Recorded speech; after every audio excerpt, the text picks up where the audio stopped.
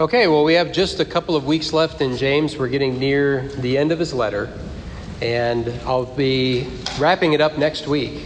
And so if you're taking notes, writing down titles, the title of this sermon is The Prophet James. The Prophet James. And we're going to be in 4:13 to 5:6. So if you want to turn to James 4:13, and I'll read it.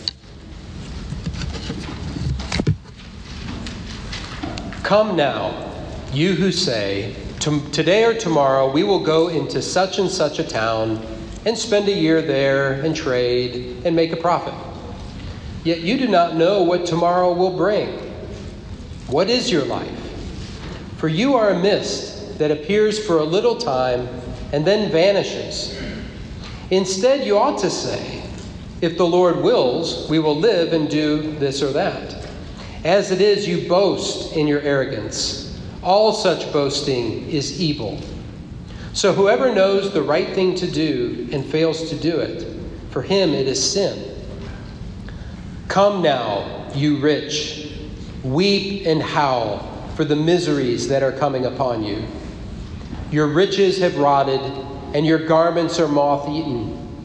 Your gold and silver have corroded, and their corrosion will be evidence against you, and will eat your flesh like fire. You have laid up treasure in the last days. Behold, the wages of the laborers who mowed your fields, which you kept back by fraud, are crying out against you, and the cries of the harvesters have reached the ears of the Lord of hosts. You have lived on the earth in luxury and in self-indulgence. You have fattened your hearts in a day of slaughter. You have condemned and murdered the righteous person. He does not resist you. Let's pray.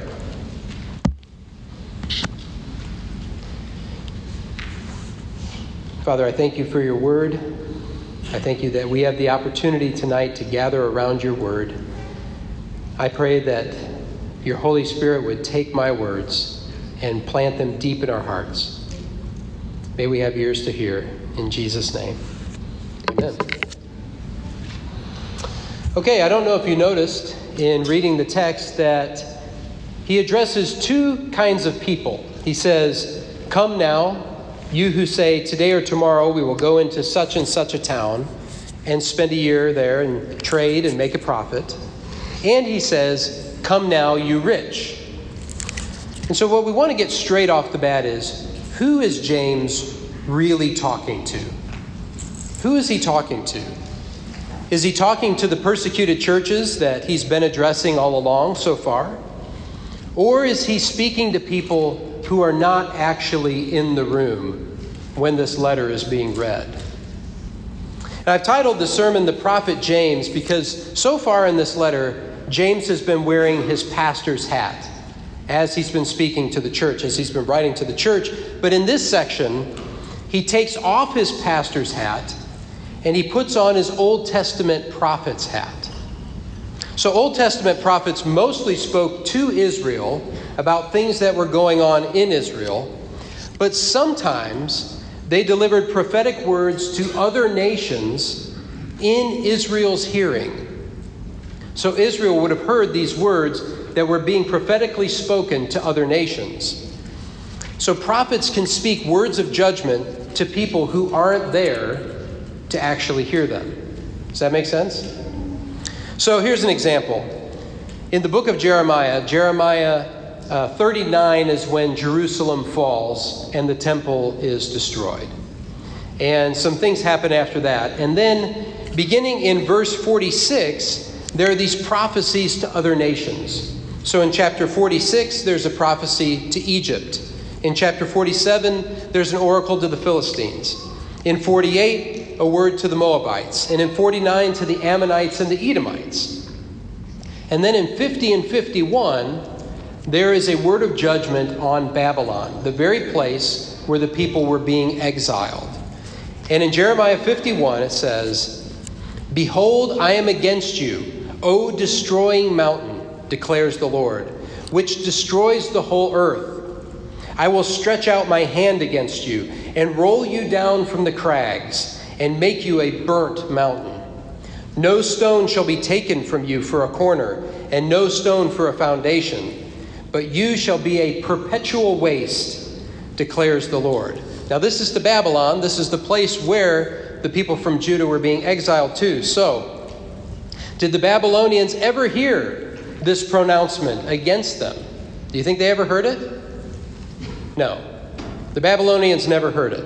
It was given for Israel's comfort that one day God would remember them and would bring them out of exile and bring judgment upon the people who had taken them. And I won't go into it, but the same thing happens in Isaiah, it happens in Ezekiel, it happens in Amos, it happens in the Old Testament prophets. So here's the point. Prophets can speak God's words to people who aren't there to hear them. He can speak words of judgment to people who aren't there to actually hear them said. And these words would have been heard by Israel and given them comfort that God has not abandoned us, and he will judge the rebellious nations, and he will restore us. So that's what I mean by saying that in this section, James puts on his Old Testament prophet's hat. He's speaking to people who aren't in the room when this letter is being read. So again, look at 4:13 and look at 5:1. Both begin with, "Come now, you." And in the first instance, he's addressing merchants, the kind of people who read Fast Company and make 5-year plans. And in the second section, he's addressing the rich. Do either of those categories sound like the kind of people that we've been talking about as recipients of James's letter the whole time we've been in it? Those who fled Jerusalem after Stephen was killed and are being dragged off to prison and tortured and killed. Those who have struggled with thinking that God is tempting them to turn from Jesus. Those who have been considering using violence against their oppressors. Those who have been tripping over each other whenever a rich person walks in the door so that they can curry favor. The Christians that James is writing to are not the kind of people who are going to trade shows and making deals. And we don't get a picture from what we've read so far in James that any of these folks were rich. So no, James is channeling Isaiah and Jeremiah and Ezekiel, the Old Testament prophets, and he's speaking to people who aren't in the room. Does that make sense? It's gonna help us, I think, understand what he's saying in this passage. So read James 4:13 to 17 again. "Come now, you who say, 'Today or tomorrow we will go into such and such a town and spend a year there and trade and make a profit. Yet you do not know what tomorrow will bring. What is your life? For you are a mist that appears for a little time and then vanishes. Instead, you ought to say, if the Lord wills, we will live and do this or that. As it is, you boast in your arrogance. All such boasting is evil. So whoever knows the right thing to do and fails to do it, for him it is sin." So it sounds like James is addressing merchants, business people of some kind. And he doesn't say anything about them attacking the church, but they're entirely wrapped up in themselves and their plans and their pursuit of riches while the church suffers. They've clearly lost sight of what the prophet Micah says in chapter 6. Micah says, "He has told you, O man, what is good. And what does the Lord require of you but to do justice and to love kindness and to walk humbly with your God?" They are not walking humbly with their God. James says that they are arrogant. They have put themselves at the center of things. They have made their world what really counts. And James says, what is your life? You're a mist that appears for a little while and then vanishes. What book of the Bible does that remind you of? Ecclesiastes. Yeah, Ecclesiastes. You are merest breath, just a little wisp that is there for a moment and then it's gone. I'm also reminded of the man in the parable who said, I've got so much grain and I don't know what to do with it. And so I'm going to tear down these barns and I'm going to build bigger barns. And I'll say to my soul, soul, you have ample goods laid up for many years. Relax, eat, drink, and be merry. It's no different than saying, we'll go and we'll trade here We'll travel here and we'll make a profit here. We'll build bigger barns. We'll eat, drink, and be merry. But what did God say to the man in the parable? You fool. This night your soul will be required of you, and the things you have prepared, whose will they be? Now this is important because I think often when we read this passage, we take it as a warning to us to not overplan and to say, Lord willing, after everything that we talk about in the future. But James is not talking to us directly. He's not talking to the church directly, and he's not talking to us directly. Unless you would like to be like those rich people.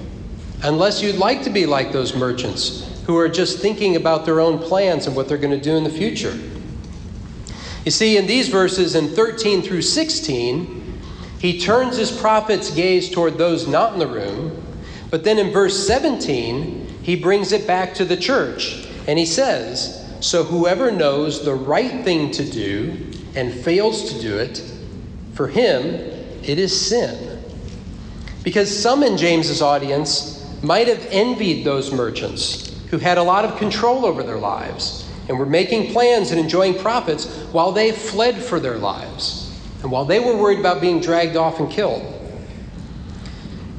And they might have been thinking, it would just be so much easier and it'd be so much safer and more peaceful if I could just fly under the radar and enjoy a profitable career instead of fearing for my life constantly. Maybe I could just believe in Jesus, but say the right things so that I don't get in trouble. And say the right things to those in power so that I'm not on their radar. But that's not faithful witness, is it? And that's why James says, whoever knows the right thing to do and fails to do it, for him it is sin. James is not speaking just generically here. He's not just saying that if you know the right thing to do and don't do it, it's sin. He's saying the right thing is faithful witness, even unto death. And if you fail to do it for the sake of living just a little bit better here on earth, a little bit easier life, it's sin. And he's saying you are not missing out on anything by being faithful. Amen? Chapter 5, 1 through 6. Come now, you rich, weep and howl for the miseries that are coming upon you. Your riches have rotted, and your garments are moth-eaten. Your gold and silver have corroded, and their corrosion will be evidence against you, and will eat your flesh like fire. You have laid up treasure in the last days. Behold, the wages of the laborers who mowed your fields, which you kept back by fraud, are crying out against you, and the cries of the harvesters have reached the ears of the Lord of hosts. You have lived on the earth in luxury and in self-indulgence. You have fattened your hearts in a day of slaughter. You have condemned and murdered the righteous person. He does not resist you. So in the previous section, it was directed to those who aspired to be rich. And now James turns his prophetic gaze toward those who are actually rich and who are persecuting the church of Jesus. And James says what he says for the comfort of the persecuted church. Although we want to remember from chapter 2 that sometimes rich people came into these assemblies and they would have heard this. And it's very possible they would have heard it and it would have struck fear in their hearts, hopefully, and they would repent and take that message back. So let's look at some of these things. 5:2. Your riches have rotted and your garments are moth-eaten. Once again, as James has done throughout the letter, he draws from the Sermon on the Mount. Matthew 6. Do not lay up for yourself treasures on earth, where moth and rust destroy, and where thieves break in and steal. But lay up for yourselves treasures in heaven, where neither moth nor rust destroys, and where thieves do not break in and steal. For where your treasure is, there your heart will be also.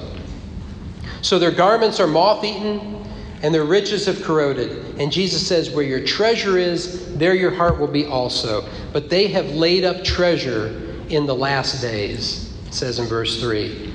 God has prophesied that Jerusalem would be overthrown and the temple would be destroyed. And yet these rich leaders who are persecuting the church, it's like they're buying up all the real estate in Jerusalem, unaware of what's going to happen. It's like they bought up everything on the monopoly board, unaware that the whole board is going to get thrown into the fire and is going to just turn to ashes. And after this section, we're not going to go through it tonight, but after this section, James will put his pastor's hat back on, and in speaking to the church will say, "Be patient, therefore, brothers, until the coming of the Lord." So the rich will have their power now, they have their day now, but they will have a day of judgment. And so you be faithful, you be patient, and establish your hearts in the Lord. Verse 4, "Behold, the wages of the laborers who mowed your fields, which you kept back by fraud, are crying out against you. And the cries of the harvesters have reached the ears of the Lord of hosts." Now this could be literally true. The rich could be holding back wages from their laborers, and James could be mentioning that. But I also think of how Jesus said things like, "The harvest is plentiful and the laborers are few. Therefore pray earnestly to the Lord of the harvest to send out laborers into his harvest." Or remember the parable of the laborers in the vineyard, where the last ones hired received just as much as the first ones hired.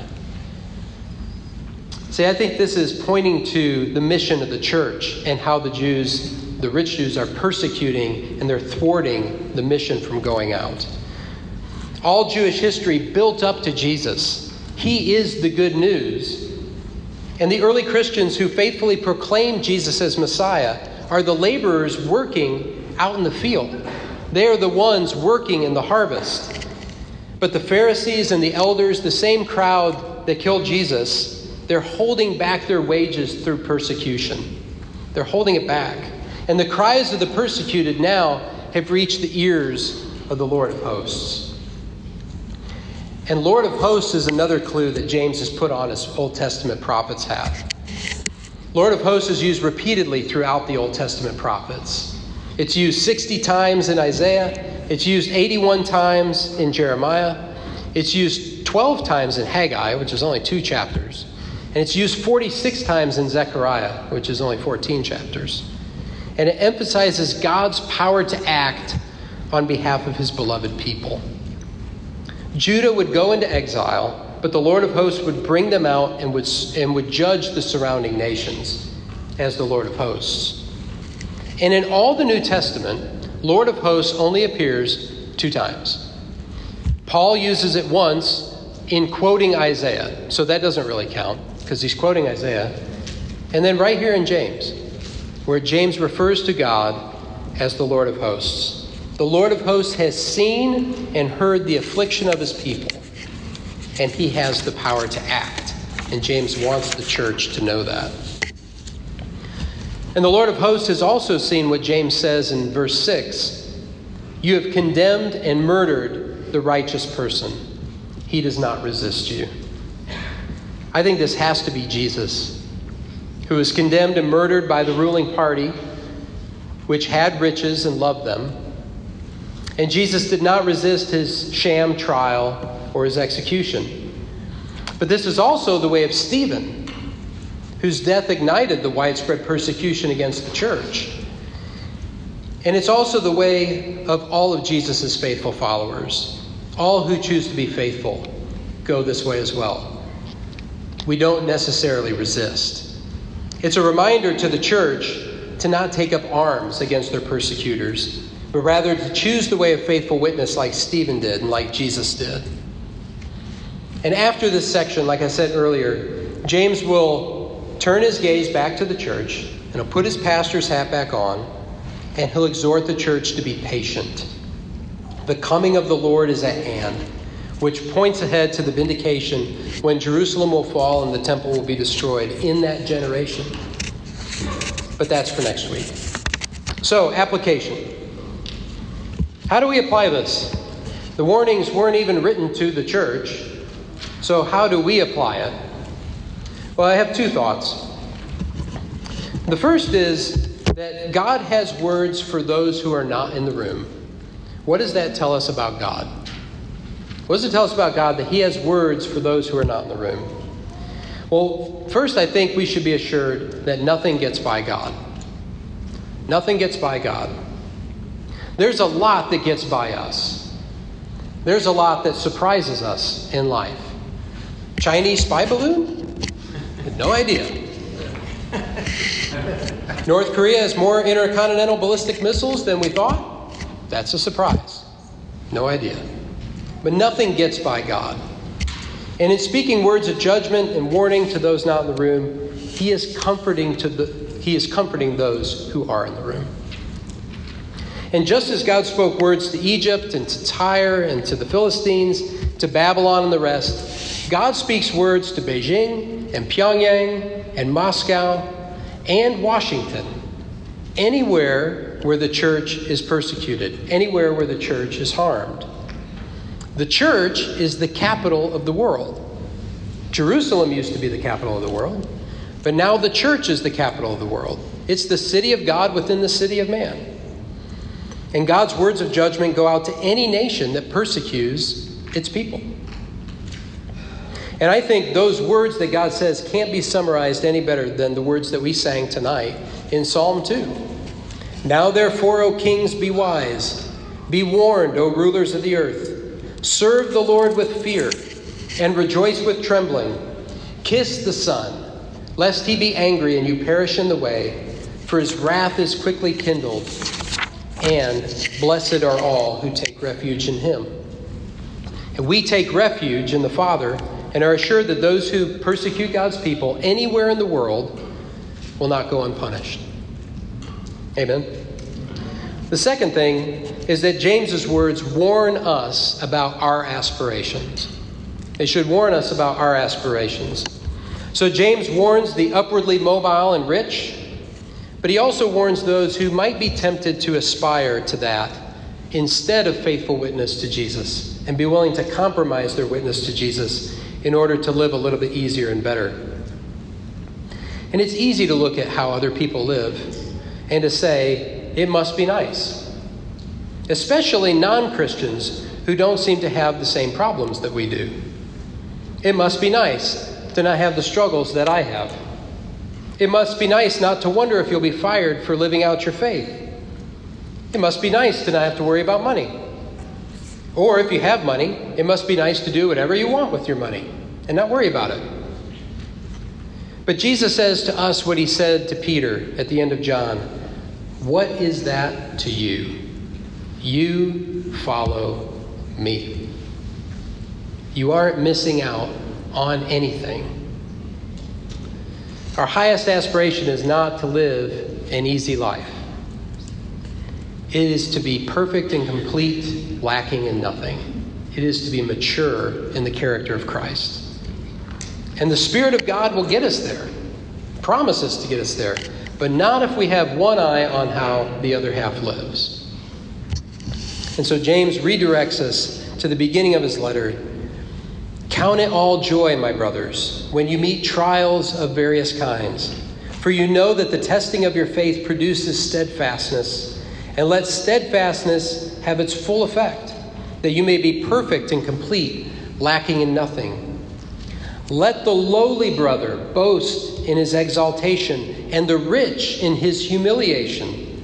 Because like a flower of the grass, he will pass away. For the sun rises with its scorching heat and withers the grass. Its flower falls and its beauty perishes. So also will the rich man fade away in the midst of his pursuits. And finally, blessed is the man who remains steadfast under trial. For when he has stood the test, he will receive the crown of life, which God has promised to those who love him. Amen. Amen.